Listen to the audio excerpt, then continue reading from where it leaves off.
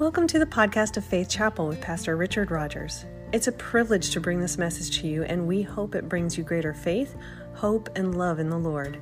Please know that Pastor Rich prays personally for you, our listeners, each and every week. Thank you for joining us today.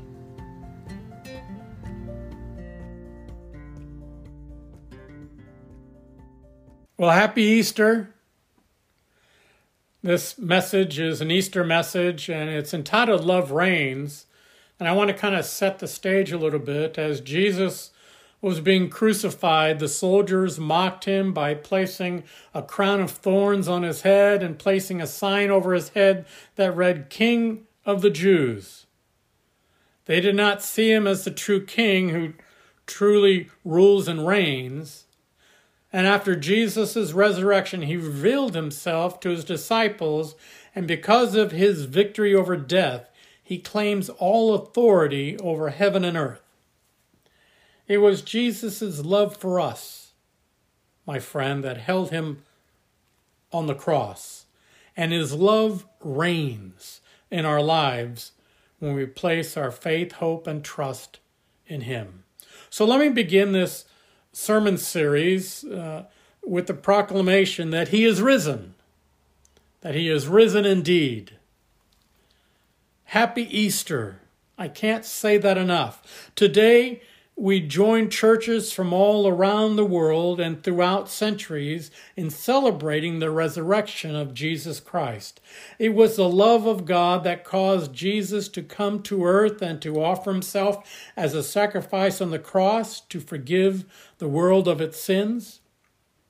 It is also the love of God that continually offers us new life through Jesus, the risen Savior. So today, we celebrate and worship our risen Savior, Jesus. Today we begin a series called Love Reigns. Together for the next 3 weeks, we will be discovering all the ways that God's amazing love transforms our past, present, and future. Many people have underestimated the power of love. I would suggest, however, that love is the most powerful force on all the earth. Many people, I am sure, are able to relate the kind of love that drove them what to do in order to win their hearts of the girlfriends and wives. When I first met Margaret, my wife of 42 years, I thought she was the most beautiful girl in all the world. And I still believe she is today. I remember when I first met my wife, I was unsure of how to start a conversation with her. I saw her from afar. I was in the Navy, stationed at Lemoore, California, and I traveled up to the Bay Area to Hayward to go to church and to see her as often as I could. I'm not sure what I said to her, but one time after church, we went out to have coffee. I still needed to drive back to the base, but I wanted to spend as much time as I could with her, and we did that time and again. I would follow her home and make sure she was home safe, and then start back about a 3-hour or so drive back to the base. I'm not sure if she was all impressed with me at first.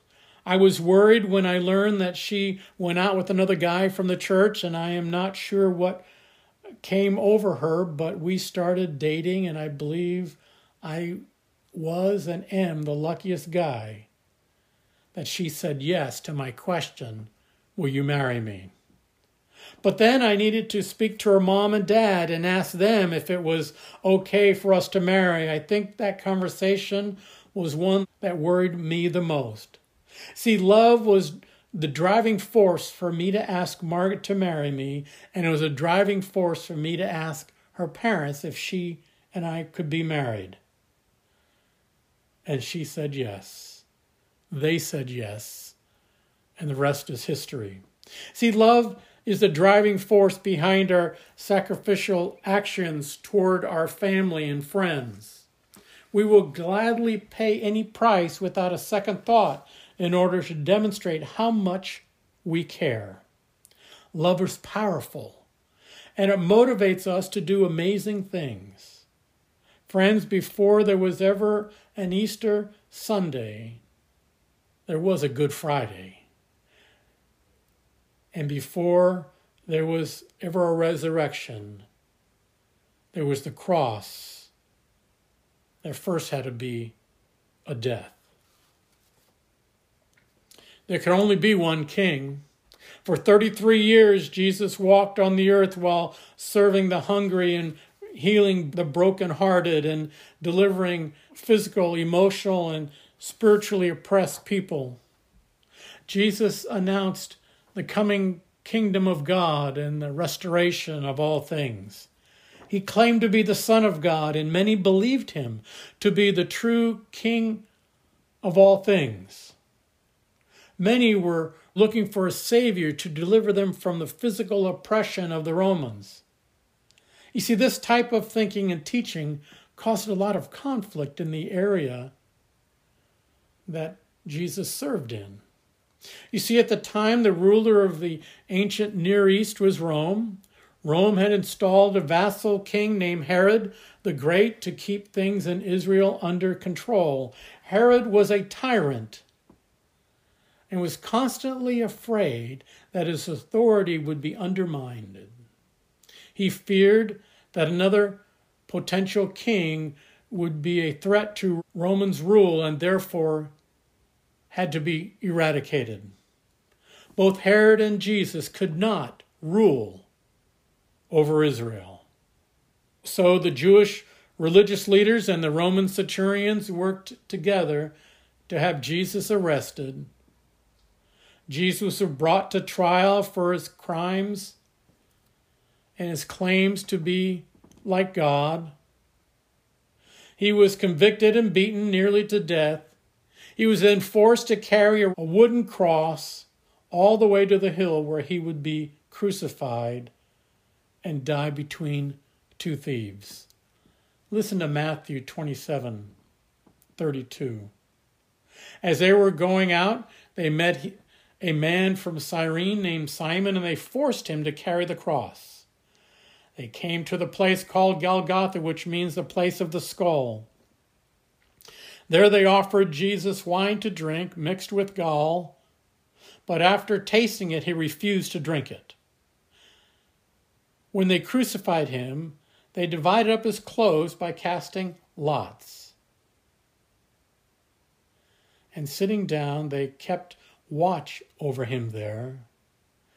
Above his head, they placed the written charge against him, "This is Jesus, the King of the Jews." 2 robbers were crucified with him, one on his right and the other on his left. Those who passed by hurled insults at him, shaking their heads and saying, "You who were going to destroy the temple and build it in 3 days, save yourself. Come down from the cross if you are the Son of God." In the same way, the chief priests and teachers of the law and the elders mocked him. "He saved others," they said, "but he can't save himself. He's the King of Israel. Let him come down now from the cross and we will believe in him. He trusts in God. Let God rescue him now if he wants him. For he said, 'I am the Son of God.'" In the same way, the robbers who were crucified with him also heaped insults on him. Friends, the crucifixion of Jesus was marked by ridicule and disbelief. The soldiers mocked Jesus by placing a sign over his head calling him King of the Jews, even though they did not believe it themselves. Those who passed by mocked Jesus by telling him to save himself if he was truly the Son of God. The priests and teachers mocked Jesus, telling him to get off the cross if he really was the King of Israel. Not one of them understood that the true test of Jesus' power was the authority, not in his ability to save himself from crucifixion, but is in his ability to overcome the death that the crucifixion would result in. Sometimes we missed the proof of Jesus' lordship because we're expecting him to prove himself in certain ways, and instead he does something very different. Many have decided in their hearts that they will never trust in Jesus unless he meets their expectations, unless he does what they want him to do. See, many have decided that unless Jesus heals their relatives, gives them this job, stops world hunger, or writes something in the sky, they will never trust him and obey his authority in their lives. They will never allow themselves to see Jesus as the Son of God, or to believe that he is the Savior or King unless he does what they want him to do. This kind of mentality and spiritual blindness is the same that plagued those who were there at Jesus' crucifixion and death. It is the same mentality that drove Herod to be part of the death of God's one and only Son. When we demand Jesus to prove himself according to our terms, what we want, we rob ourselves of seeing his work in our lives. Herod was not the only one to be threatened by the kingship of Jesus. He was not the only one to struggle with the idea of Jesus being in charge. Truth is, many today still have a hard time with Jesus being in charge. Now, because I'm reading this and I'm going over this, it's over the podcast, I need to explain an illustration. I have a chair here next to me, and it's empty. You see, in our lives, there can only be one king. It's said that on the throne of our hearts sits the one who reigns in our lives.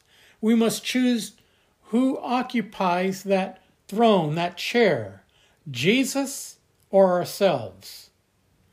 So now I'm going to sit in the chair, and when we are on the throne of our hearts, we sit in that chair, we make decisions based on how we want to live, what we believe is right. We often live selfishly. Or we can allow Jesus to sit on the throne of our lives, and in doing so, we get out of the chairs. So the chair is now empty and ready for Jesus to sit on it. When Jesus is on the throne of our lives, love reigns. We listen to his leading. We put others first. We live sacrificially. When it comes to the way a person speaks, acts, and live, there can only be one king, one authority, one ruler in our hearts. If a person believes Jesus is dead, then nothing of this matters. But if Jesus is the risen Lord, if he's risen from the dead, then that changes everything. He is King. Jesus is Lord. Thank the Lord, love overcame death when Jesus rose from the grave.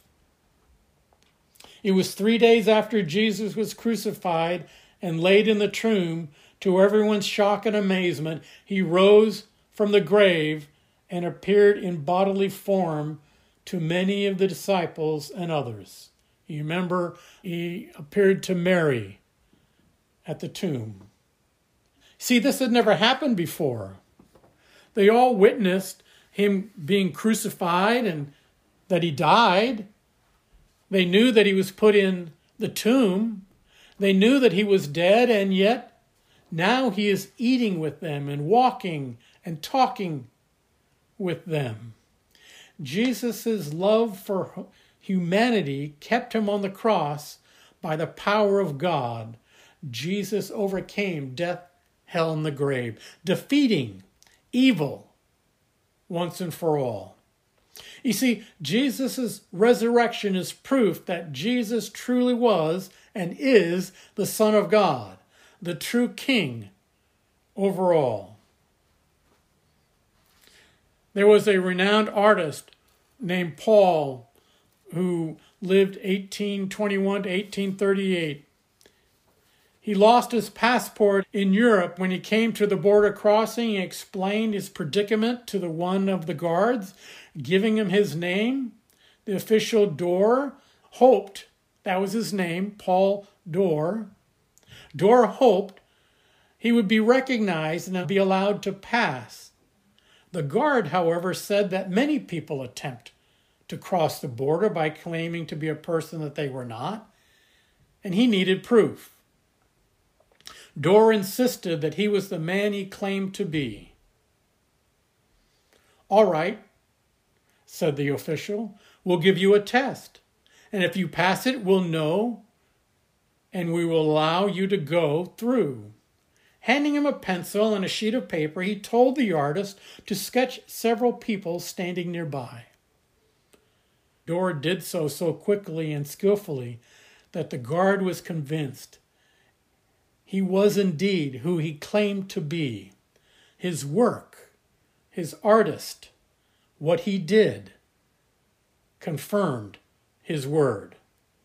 You see, Jesus' death, life, and resurrection confirmed his word. It confirms the scriptures as well. Though many doubted and mocked him, death did not have the last word or the final say. You see, the love of God has the final word. The scripture tells us that this is true in one of the most famous passages, John 3:16. "For God so loved the world that he gave his one and only Son, that whoever believes in him should not perish, but have eternal life." God so loved the world that he sent his Jesus to live and to die. When we put our faith, hope, and trust in Jesus, his life, death, and resurrection, we will be saved. That is why we celebrate Easter. We have been given an opportunity for eternal life. We know that because the worst thing that could happen to us on earth will not be the last thing that happens to us. Why? Because we will experience the resurrection and new life, because Jesus was resurrected from the dead and we've placed our faith in him.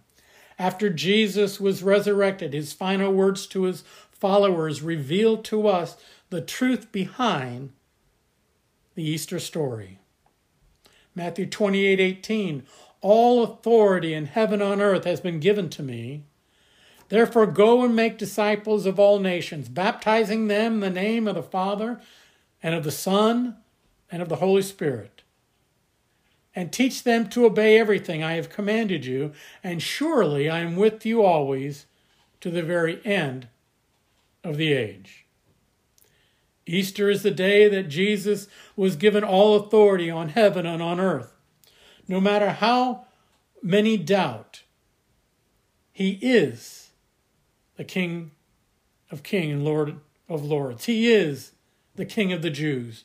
No matter how many mocked him, he was able to rescue himself and the entire world as well. No matter how many questioned his power,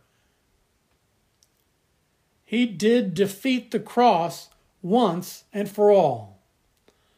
The love of God was the authority and is now reigning over the entire world and our lives as well.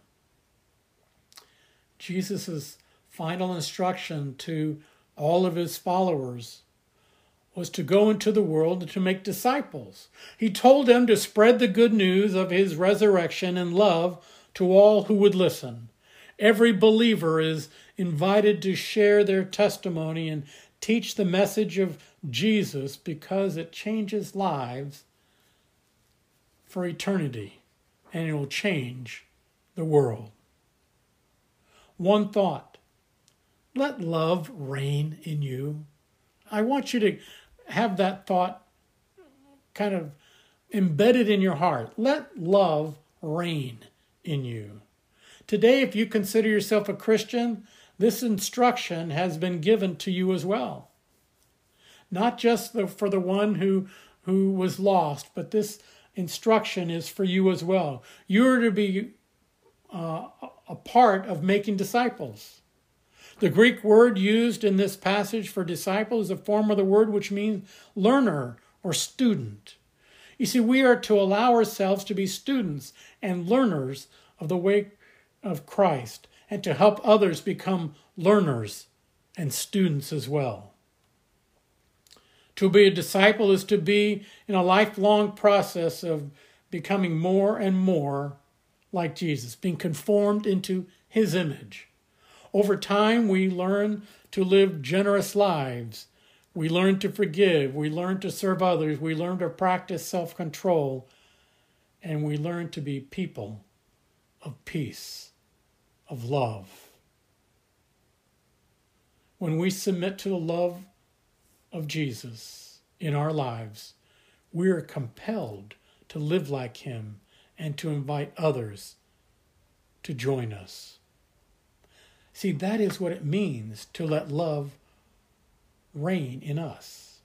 See, I became a believer when I was very young. I was not fully aware of my decisions that I made,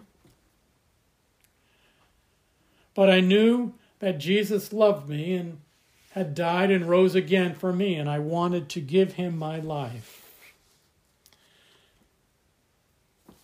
And I've seen my life change in so many ways over the years. I have spent 30 years of my life allowing God to have more and more of my life. I am a better husband, friend, pastor because of this decision I made to be a disciple.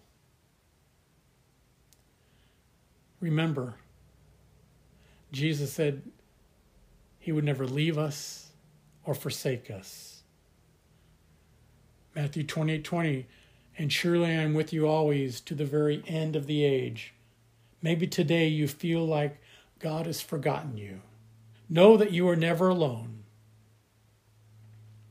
And you're never too broken to be saved, to come to Christ. Jesus lives and dwells inside of those who trust him by the power of the Holy Spirit. This means that no matter what you go through or no matter what you face, you are not alone. There are two types of people. One, there are some who have never made a decision to let love of Christ reign in their lives and to follow Jesus. Maybe you've been waiting for Jesus to prove himself to you and it hasn't happened yet. Maybe you don't want to give up control of your life, so you have never submitted to Jesus. Today I want to invite you to give your life to Jesus. Give him a try. Ask him into your life. I want you to offer him your heart and to become a disciple and a student of Christ for the rest of your life. Second, there may be some here today who have trusted in Jesus but have grown tired of obeying him. They've drifted away. Maybe you've strayed from him and have lived the way you wanted to live. Easter reminds us that we can once again repent and obey. If this is you today, I want to remind you that Jesus promised never to leave you or forsake you. He still loves you and is still with you. Commit once again to live for him. Ask Jesus to come into your life and sit on the throne room of your heart. Confess your sins. Tell him you are sorry and ask him to forgive you. Then ask the Holy Spirit to work in your life and to seek the Lord with all your heart. Choose to take daily walks with Jesus in prayer and reading the scriptures and allow the Word of God to conform you into the person he has called you to be. Then share what Jesus means to you with others. Live as a child of the King and look for Jesus' return and thank him for promising to always be with you for the rest of your days. This Easter, I pray you see the resurrection of Christ as proof of his love. And let the love of God reign in your life. Let it spill over into other people's lives. Today, join God in spreading this good news to the entire world. He is risen. Yes, Jesus is risen. The tomb is empty. Happy Easter. Heavenly Father, I pray that you'll anoint this time together, that God, by your Holy Spirit, you will seal this message to our hearts, and that the truth that Jesus is alive, the truth that Jesus is the Son of God, that he rose from the dead, that he was crucified, died, and buried, but rose on the third day, becomes ever so real to each one of us, and that it helps us to live each day with victory. In Jesus' name, amen.